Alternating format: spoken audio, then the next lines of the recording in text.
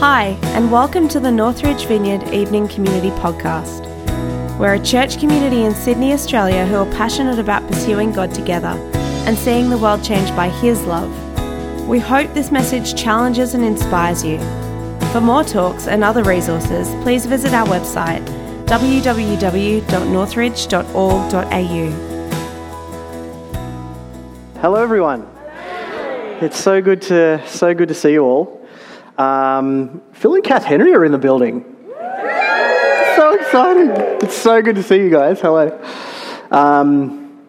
So tonight we are ending our series on Mark, and we've spent, this is week 8, so it's been quite a long series. We've been looking at we've been really taking a deep dive on who Jesus is, looking at lots of different facets of what He came to do, from Jesus the Son of God, the Son of Man, Jesus the mighty miracle-working Messiah, the great teacher, the one who moves in love and compassion.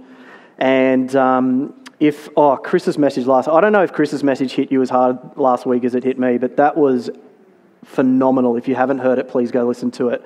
Talking about Jesus as a servant leader and being a servant leader even to the point of dying for us on the cross. It was absolutely phenomenal. And so tonight we're looking at the final chapter of Mark, and the ending of Mark is really strange. I'm just gonna say that right now. And I don't know if you've ever if you get into Netflix and you're there's just a series that you're binging and you're just into Netflix or a TV series and you you get to the season finale, the final episode of that season, and you're watching it and it's the story's there's just everything is happening, there's all this stuff going on, and suddenly you realize there's 5 minutes to go in the episode and you're there is no way that everything's going to be tied up in front. Does anyone know what I'm talking about? That sort of, yeah. And so you're at this moment where you're going, okay, there is going to be this enormous kind of cliffhanger. The ending of Mark is kind of like that in some ways, because it is abrupt. So abrupt, in fact, that if you look in your Bibles, you might actually see that there's two sort of extended endings that are usually accompanied by footnotes or something kind of saying that basically scholars seem to think that they weren't actually part of the original Gospel of Mark, they just were sort of added at some point later. But we're going to take Mark as we think it originally was, just with the very, very abrupt ending. And we're going to think about it that way, and maybe there's actually something to that. Maybe there's a purpose in the sort of abruptness. So if you have your Bibles, open up to Mark 6. Did I say Matthew before? No, good. Okay, open to Mark. Open to Mark 16. Matthew's good too, but... So Mark 16, so what's happened here, just a quick recap. We've been following the life of Jesus. Jesus has then been arrested, he's been nailed to a cross and crucified, he's died, he's been buried. So all of that has already happened, and now we're picking up kind of the last little bit, so we're following on from that. So Mark 16 from verse 1. When the Sabbath was over, Mary Magdalene, Mary the mother of James, and Salome bought spices so that they might go anoint Jesus' body. Very early on the first day of the week, just after sunrise, they were on their way to the tomb, and they asked each other, "Who will roll the stone away from the entrance of the tomb?" But when they looked up, they saw that the stone, which was very large, had been rolled away. As they entered the tomb, they saw a young man dressed in a white robe sitting on the right side, and they were alarmed. "Don't be alarmed," he said.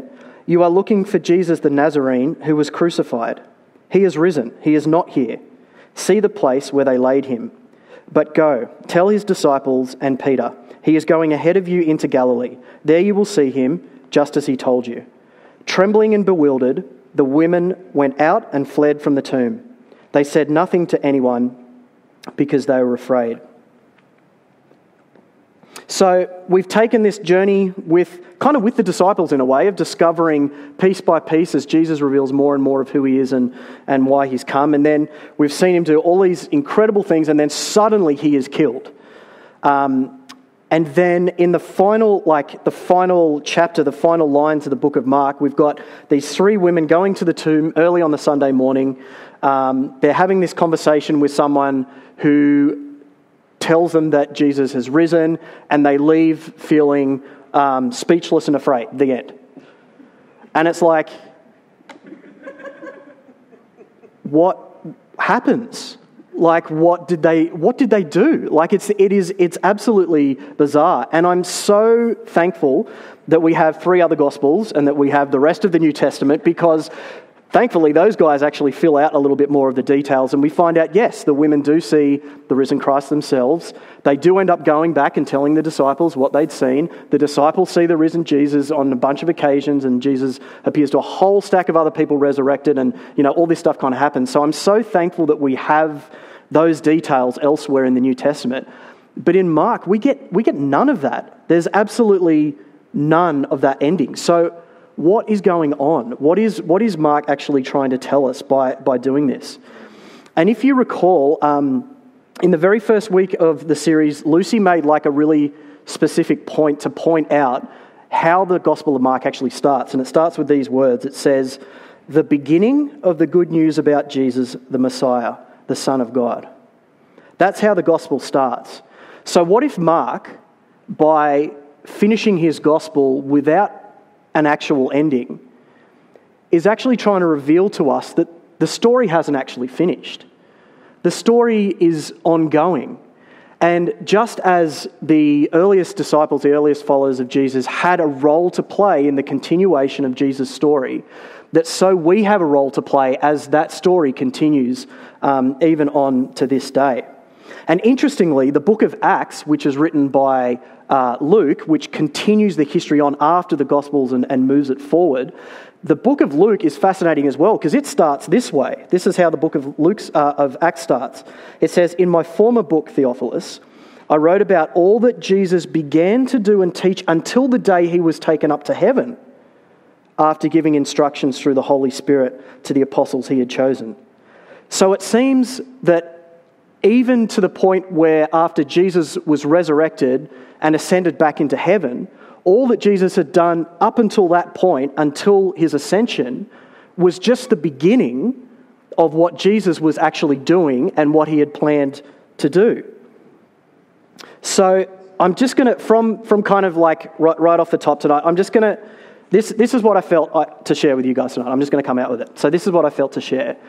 That God has placed treasures in each and every single one of you that he actually wants you to discover and explore in relationship with him, in order that you can bring a unique part of God to the world and continue the story of Jesus. And for me, this all starts back in Genesis 1. God makes humanity with an identity. He makes us in his image. He makes us in his likeness.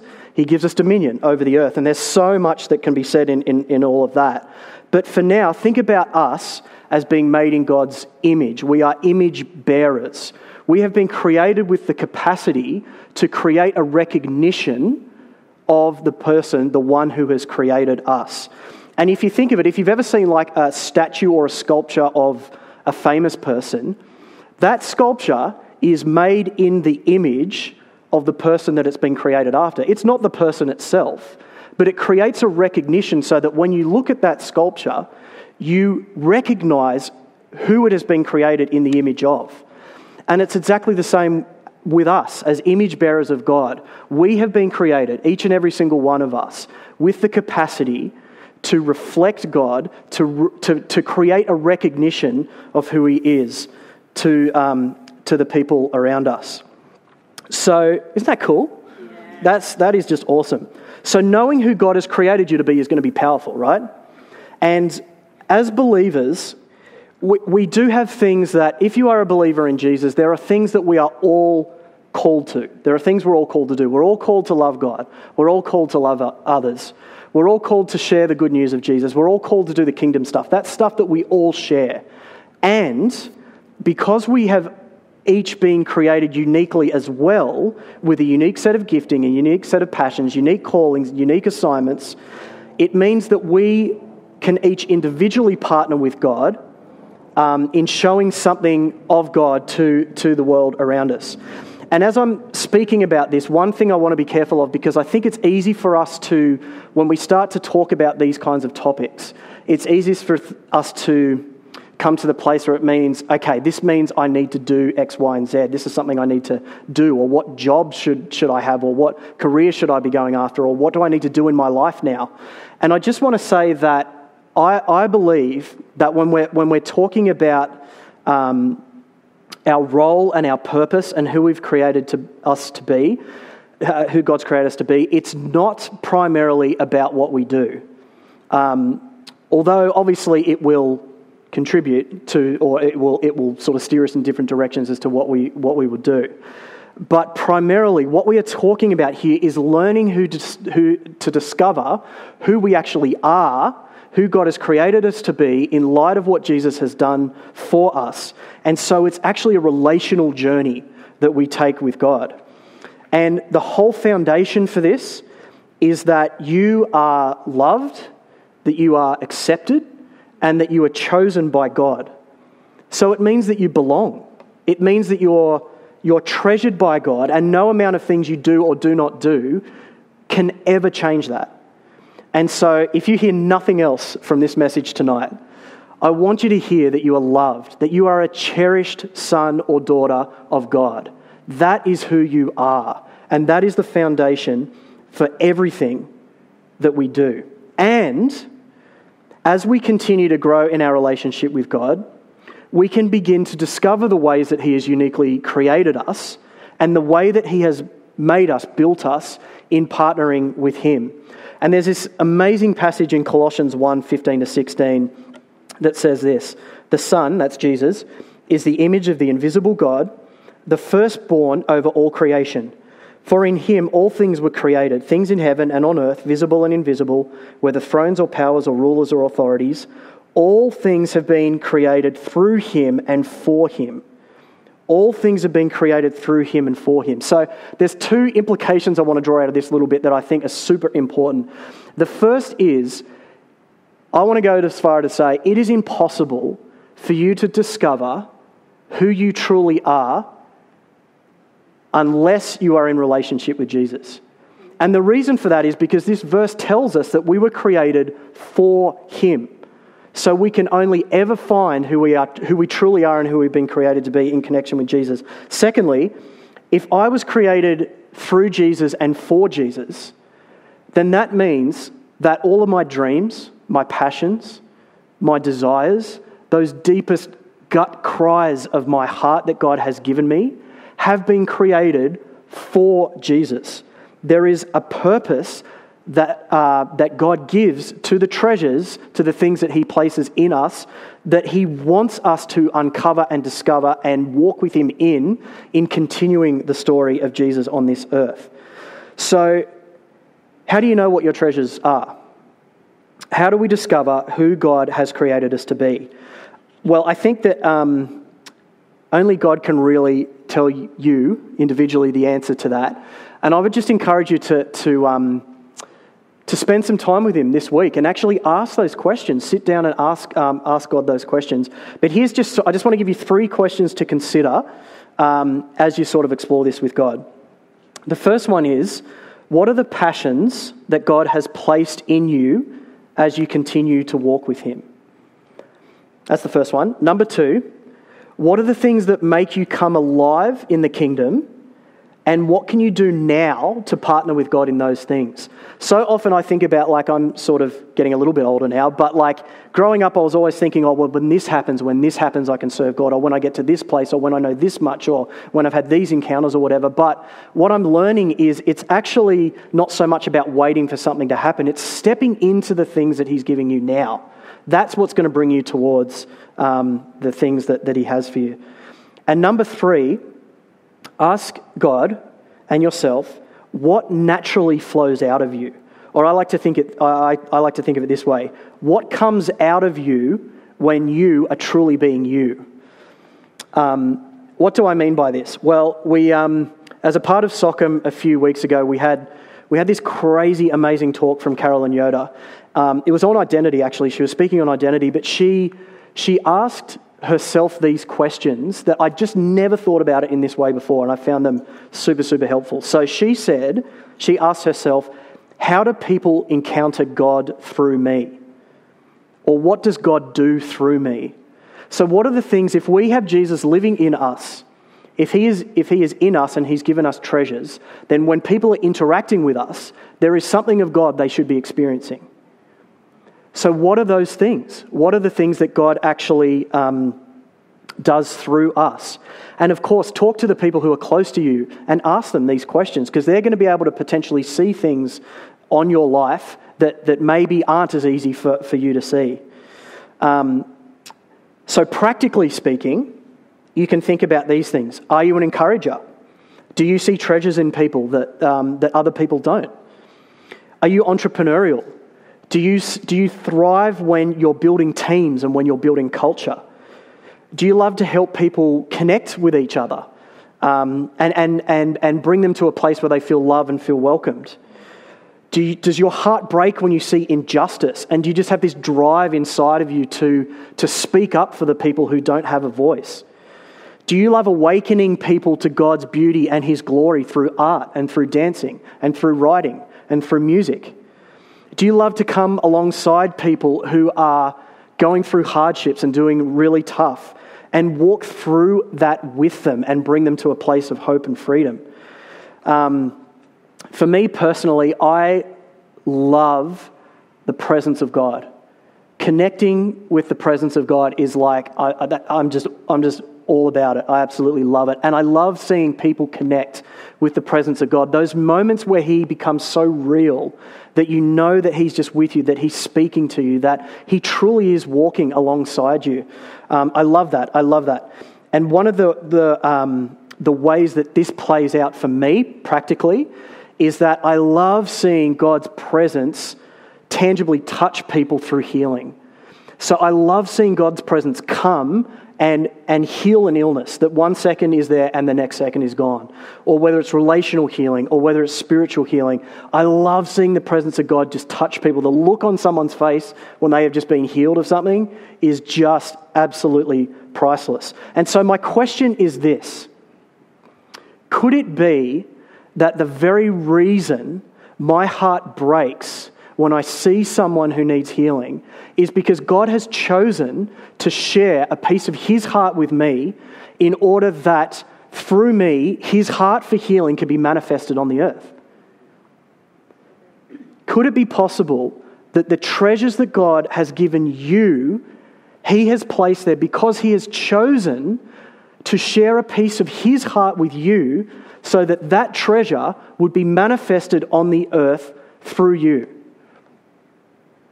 There's another great passage, Ephesians 2:10 says, "For we are God's handiwork, created in Christ Jesus to do good works, which God prepared in advance for us to do." I believe that God wants to do amazing things through his people. And think about it. God has given you a unique personality, a unique set of passions and gifts. Your circumstances are unlike anyone who has ever walked the planet or ever will. There is no one that can speak into the exact circumstance in the exact same way that you can. And if you connect that with Jesus, you can image God in a way that simply no one else can, which means that you have an integral part to play in the unfolding mission and story of Jesus on the earth. And I wonder, and I say this somewhat hesitantly, but I'm just going for it. I wonder if in our good intentions sometimes I mean this, in our good intentions that we're trying to be honestly humble before God, I wonder if we actually downplay the treasures that he's played in us in attempt feeling like we need to be humble. Like I wonder if sometimes we get to this place where we feel we almost need to say things like, God, less of me and more of you. Less of me and more of you. And I honestly, I understand that is coming from a good place, but I wonder if that actually disqualifies us from stepping fully into the things that God has actually given to us for a reason.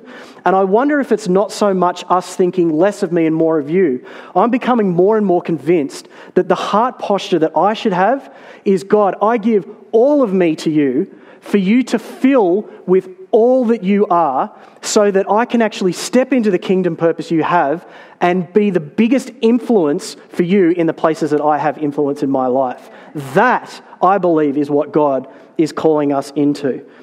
Because Jesus paid the highest price possible for you to know that you're loved, that you are a new creation, that you're united with Christ, that you have the Holy Spirit living in you. And I believe it is time for us to awaken to who we truly are, to the treasures God's placed in us, and we start to, in partnership with Jesus, in relationship with Him, step fully into the things that He has given us in order to fulfill the mission and the story of Jesus that is still continuing to this day. And so, as we bring this series to a close, I just want to, for a moment, just take us back to where we started tonight. And that was in that amazing situation of the women leaving the tomb. They've just been told that Jesus has risen. I mean, that moment is crazy. And just thinking about what, that being in that place, what would they do? Would they respond in faith? And I wonder if in those moments and in the kind of hours and days that were to come, I wonder if the pieces of the puzzle were just starting to all kind of fit together for them. That the penny was starting to drop, that this Jesus that they had followed for all this time now, this one that they loved, that they saw healing people and saw casting out demons and saw raising people from the dead and moving in compassion. This one that was just doing these, the one who died for them, and now the realization of the one who had actually defeated death and risen back from the dead. I wonder if in their brains they were starting to say all of these things that we were dreaming and almost scared to dream, that God was this good, that He was this loving, that He was this powerful, that He cared about us this much, that He would come and do this. I wonder if they were starting to realize it's all true. It's happening and it's all true. And now their whole lives could become this journey with the risen Christ, that they could be filled and empowered by the Holy Spirit, and now they were called to share this good news with everyone. And many of us, I know, in this room tonight have had that realization before with Jesus. And if you haven't, or you'd like to, you will have a moment, a chance to do that in a few moments. But here's the thing. Your life means something. Your faith in Jesus means something. Your journey, your obedience, your risk, your yes, it all means something very, very valuable, because we know that we're not just here to sit around and wait around until Jesus rescues it and brings us to heaven. We are empowered by the Holy Spirit to bring heaven here. And each of us have a place in that. And we know the things, and we're growing in the things that He's called us to. And we can journey with God to know the treasures that He has placed in each and every single one of us, that He is calling us, I believe, to step into, even now, even tonight in our lives, to step into them and start to walk in them fully in order to bring glory to Jesus and to continue this story of God's kingdom coming until He comes again. So why don't you stand and let's pray. I do have to say, I really do feel like God wants to do some stuff tonight. I know He always does, but I just feel like there's some things that He wants to do. So we're going to take our time. So I was going to say this is how it's going to work. I have no idea how it's going to work, but how it's going to start is I'm just going to encourage you guys just to take a moment and be ready to receive from God. So is Sean still here? Sean, do you want to come up and play, please? So let's just pray. So just be ready to receive from God. Holy Spirit, we love You so much. Father, I thank You so much for what You have revealed to us about Yourself through this series, that we've been able to see, Jesus, who You are and what You're calling us to do. And I just ask, Holy Spirit, would You just come now and would You just fall? Would You just fall upon each person here in this room and on the live stream right now? Holy Spirit, would You just come and fall? And I ask now, Lord, would You pinpoint those treasures? Would You speak to each person about those treasures? Maybe they're treasures that are just coming to light. Maybe they're things that have been forgotten. Maybe they're things that we knew about and just we're afraid to step into. Lord, would you just highlight those treasures? We give you this moment. Would you just come, Holy Spirit, and speak to us on this?